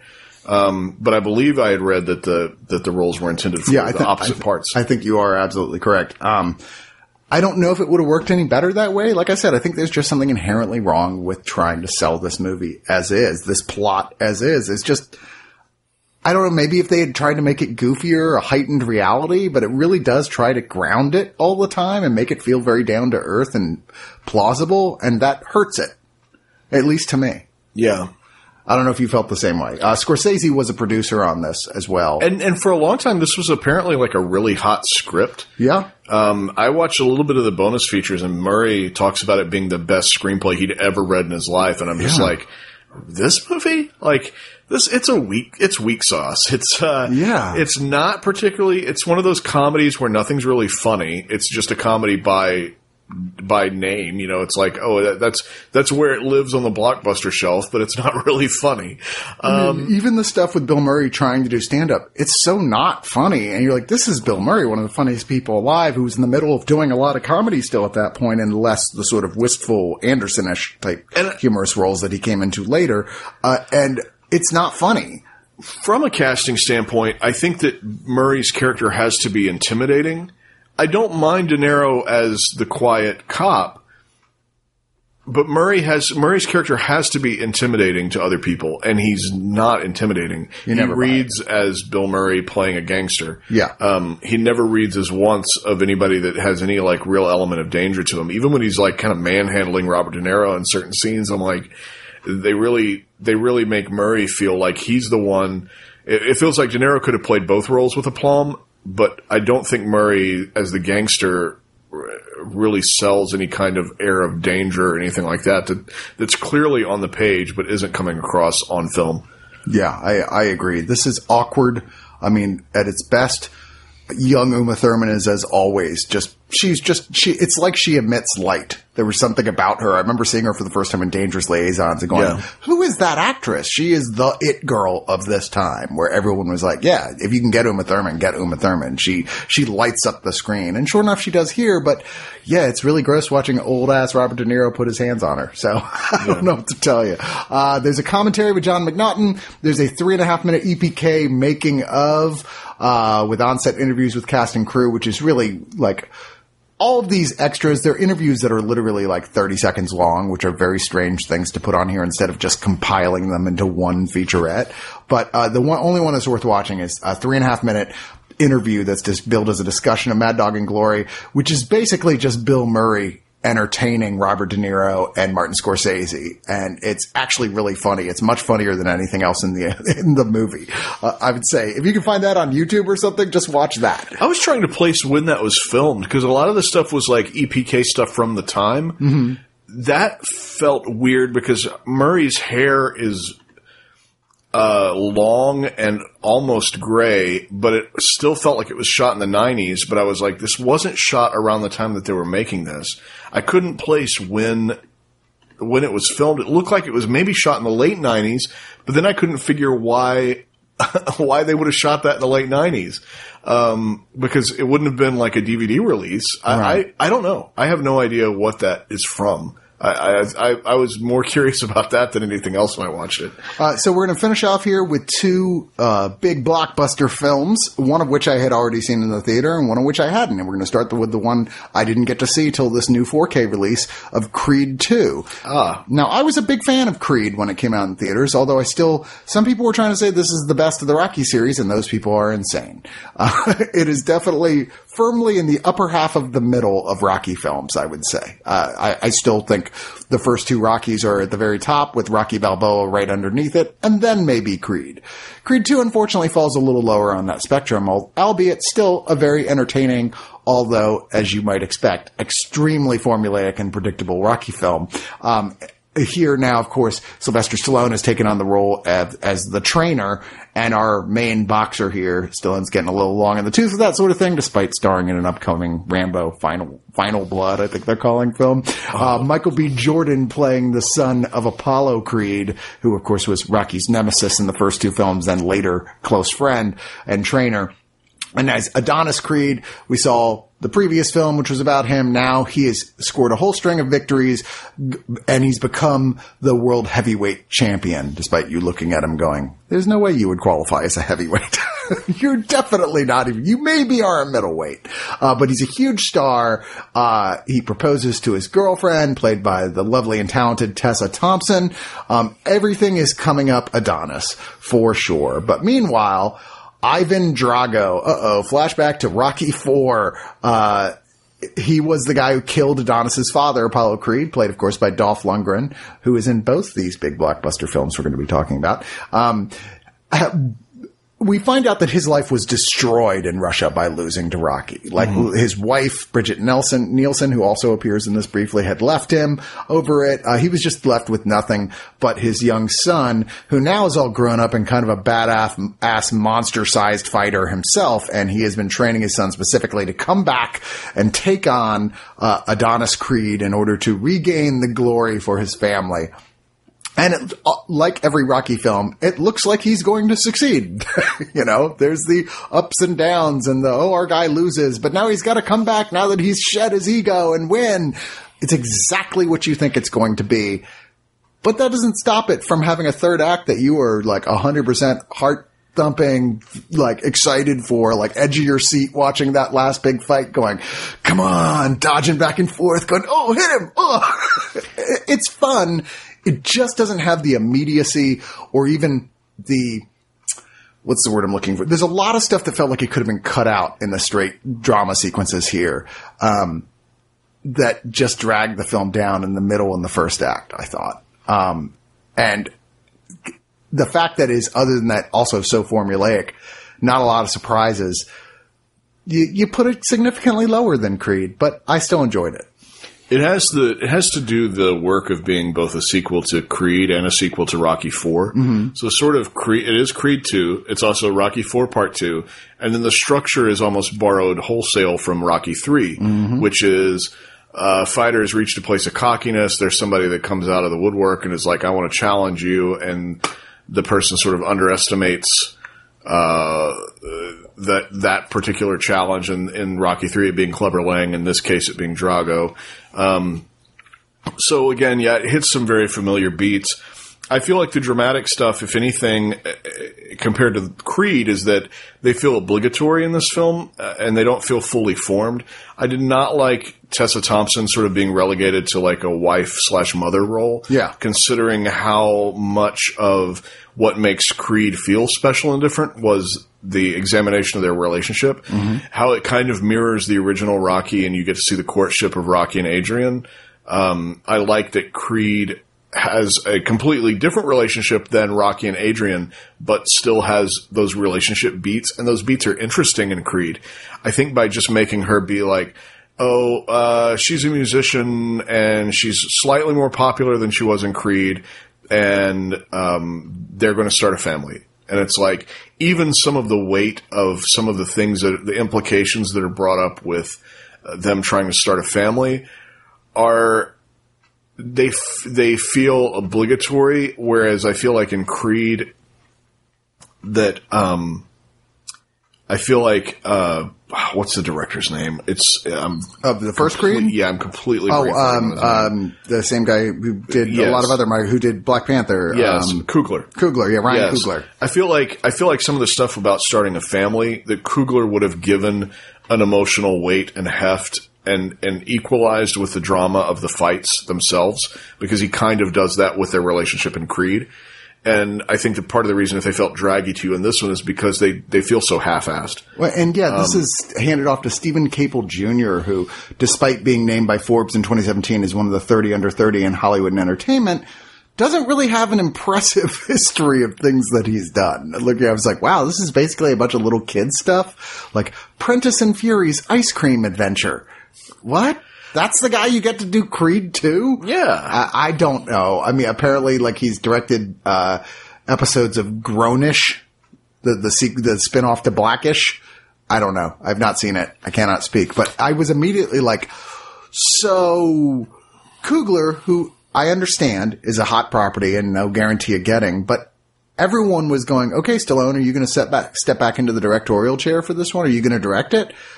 Why he didn't is past me. I mean, we knew it was his last. I mean, I'm not saying he dies. I'm saying that the movie has a sort of like him going. They feel like they close the door. They close the door on his character being involved anymore in not a fatality sort of way. And he's even said, yes, this will be my last Rocky film. We'll see whether or not that's true. But this seems like the one you'd want to direct.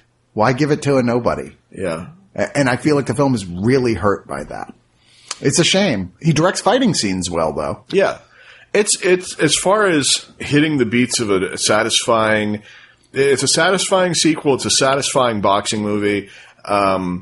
It does not have the magical X factor that Creed had going for it. Yeah.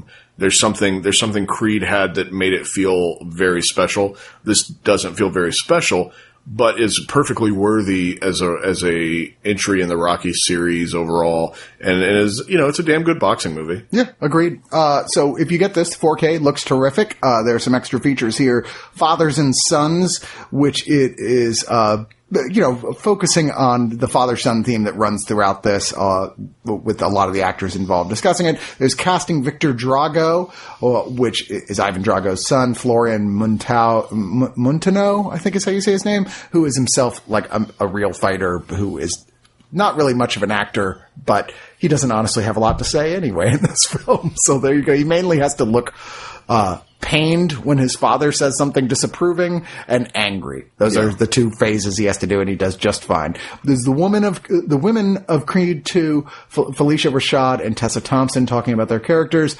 There's Rocky's Legacy, which is a 15-minute sequence hosted by Dolph Lundgren talking about the history of the franchise. And then there's a little under 10 minutes of deleted and extended scenes, I thought all of which were well worth watching. That as much as I'm like, They could have deleted a lot of the dramatic stuff from here, the fighting or training sequences. This is more of that, but it's all good stuff. Some of it I thought is much better than the stuff they actually left in the movie. There's a sequence where post-fight, Creed and Victor Drago have like a nice moment in the locker room together that I really liked. It's like, that's a shame. That felt missing from the movie. Yeah. The one thing that you're like, why isn't that there? Because it was on YouTube. There is a sequence that was filmed where Sylvester Stallone and Ivan got into a fist fight on the street, which you spend the whole movie going, that's got to happen at some point, right? They've got to come to blows at some point. They never do. It was cut. It's not here. Very curious as to why. We know it exists. You can Google it and find it yourself, but it seems like an odd thing to leave it up. But yeah, Creed 2 it's good. It's just not great. Should have been great. It's not. Our last film is Aquaman, another Dolph Lundgren vehicle. Yes. This, of course, is the 6th installment in the DC Extended Universe live-action films. Directed by James Wan, who certainly has made quite a name for himself as a director and producer. I saw Annabelle in this one. What? Annabelle is in Aquaman, yes. Shut up. Yes. Really? Yes. Where? It's right after there's the big ocean catastrophe, and there's a scene where it's sort of like skimming the ocean floor and there's all this debris and trash from the catastrophe. And I don't know how I missed it in theaters, but at home I was like, clear as day, one of the pieces of debris dead center in the screen is Annabelle. That's funny. I totally missed that. But he also brings along another piece of detritus from his career, Patrick Wilson, playing main bad guy Ocean Master. Patrick Wilson has been in a lot of James Wan films, to say the least. Okay, you guys have probably already seen this by now. We went on about this at length on the site. I am the only person from the original review who flat out said, this is not good. Not good at all. It's entertaining in this is bad but cute. I think Jason Momoa is the right guy for this role. He's terrific and charismatic. I think he has very little, if any, chemistry with Amber Heard here, who I think found to be somewhat bland and has a terrible wig. Oh my God. Her and Nicole Kidman both have the worst wigs. The effects are sometimes really great, sometimes a complete mess. I think there's an early Nicole Kidman fight scene that for some reason they shot in a strange revolving fisheye lens way where her limbs constantly look like they're stretching out. And I can only imagine it's because we were having trouble figuring out how to make Nicole Kidman doing super flips and kicking people in the face look real with the CG. So we just chose to do it in this distorted view. There are things I do like about this, and I definitely was not as hard on it rewatching it. And yes, I did rewatch it on 4K at home, and I enjoyed it a little bit more, but I still have a lot of the same big problems I do. I think that Wan was capable of better. I think the DC Universe needed a better film than this, and not one that people are defending under terms like, yeah, I know it's stupid, but it's still fun, which is the way almost everyone defends this movie. Aquaman could have been a really solid across the board movie, and instead it kind of feels like a movie that's trying intentionally to be campy bad, like in a jokey way. It's like a superhero story set in the universe of Finding Nemo, underwater Tron world. It's Atlantis with all these things. Oh, look, that's a ship based on a giant sea turtle, and that's a ship based on okay. I don't know. Maybe I'm sure you felt, everyone seems to disagree with me except Martin Thomas. I feel like we're like an Invasion of the Body Snatchers coming out of this movie. Everyone was like, I liked it. We're both like, what's happening? Who are you? What did they do with the real critics? But you probably loved it, didn't you? I thought when I watched it theatrically that there would be stuff that was pretty awesome, and then it would be followed by things that made me embarrassed to be in a movie theater. And it kind of kept that beat like the whole time that the movie played. There'd be something really, really cool and then something so dorky as to make me go like, what?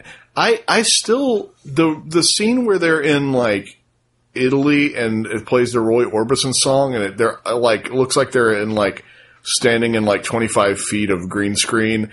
And there's like the whole thing about like, oh, we mentioned Pinocchio, so a little kid is going to give her a book about Pinocchio. And Like, all that stuff is so brutally awful. Like, some of the worst stuff I've seen in any superhero movie. Well, suddenly it goes from Finding Nemo to The Little Mermaid in the middle of the film. That stuff's not very good. The movie is created in a way where there is a desperation of, we may never get a chance to do a movie like this ever again, so we're literally going to kitchen sink it.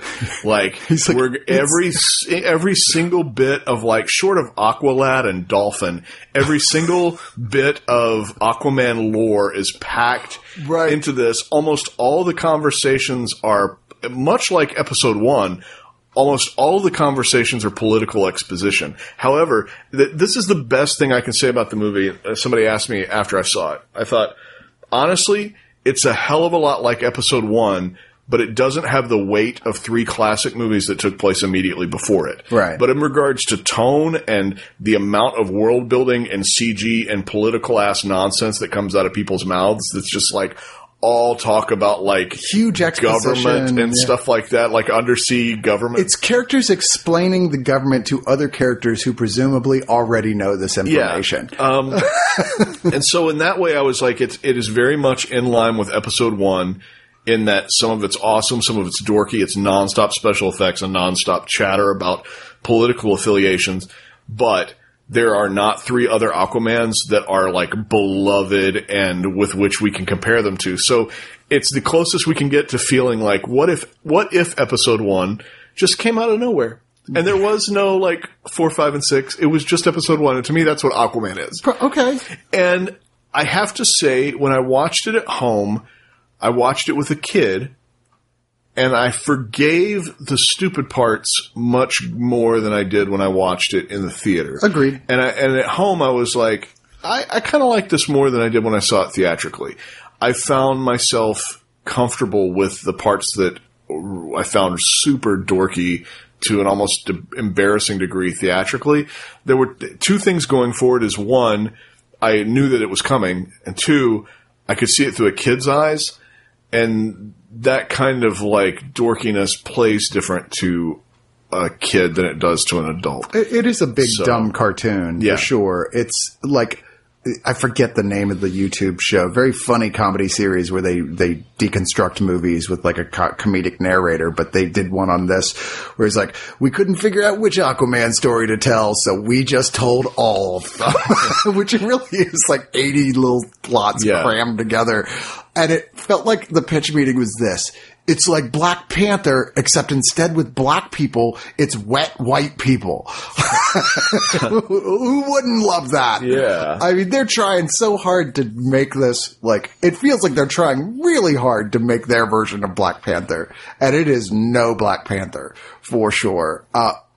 At the very least, like I said, once again, full credit to Jason Momoa, who is just one of those, he's just a lovable big lug. It's hard not to like Jason Momoa. And even though he gets given some really clunky dialogue and even humor moments that don't work at all in this, there's plenty that do. And he's a super capable action actor, to be very clear. One thing I would like to point out that I found that I liked best about this was the bonus features.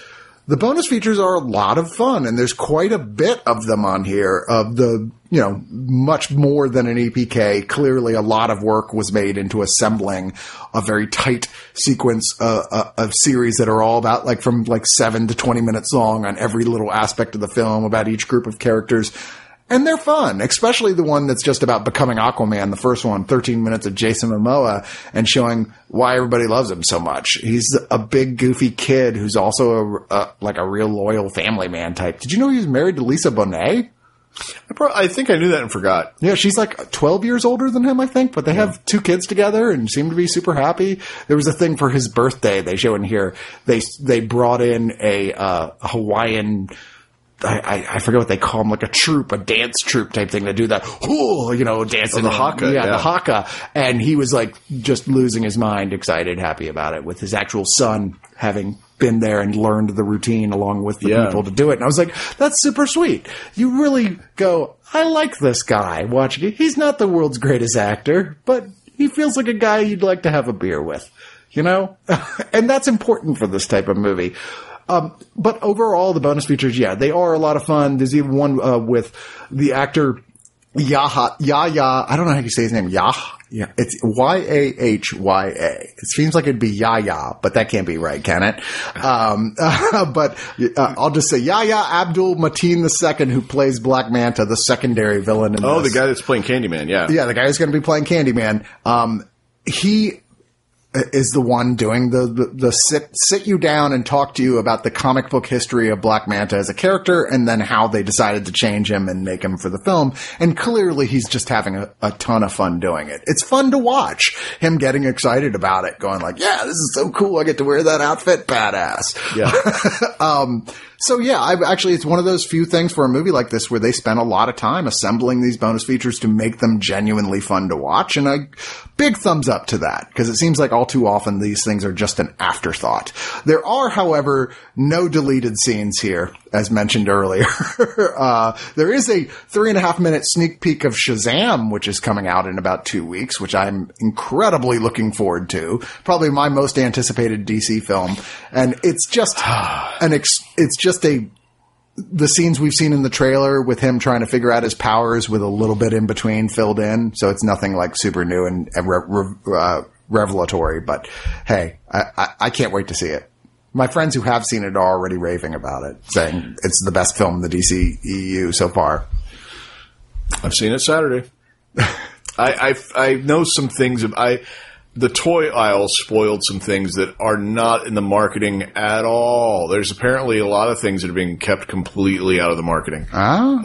Which, if you've read the Jeff Johns New 52 run, it's looking like the film follows that far more literally than any of the marketing has let on. Okay. Now, I hate that run. But I hate that run for a very specific reason. I hate it because Billy Batson's a shithead in John's run. Because John's is going, okay, if a kid was homeless, what would he be like? He'd probably be tough because he'd have to fend on his own, so I'm going to write Billy Batson like he's a little asshole. I hate Jeff Johns' Shazam. But the trailers already are letting me know, the trailers haven't made that kid look like a shithead. Right. And so if the kid isn't a shithead, I'm fine with all the other trappings of the Jeff Johns stuff. I'm not a big fan of Dr. Sivana, the Johns version where he can see magic and he looks more like Lex Luthor and he's not the little Weasley guy. I like little Weasley mad scientist Sivana more than magical Lex Luthor Sivana. But I would have loved to see Neil Patrick Harris come in with heavy makeup and play that part. But as long as Billy Batson is a sweet kid, yeah, that's what I asked for, and that's what the trailer showed. It seems like that's what they're selling. So that's my biggest hurdle in regards to them adapting the New 52 Shazam. But anyways, if you want to go in unspoiled, don't go to the toy aisle like I did, because I was like, oh crap, I had no idea that all this. Anyways, it's not in the marketing. So final thoughts on Aquaman though? Shazam is going to be so good. Final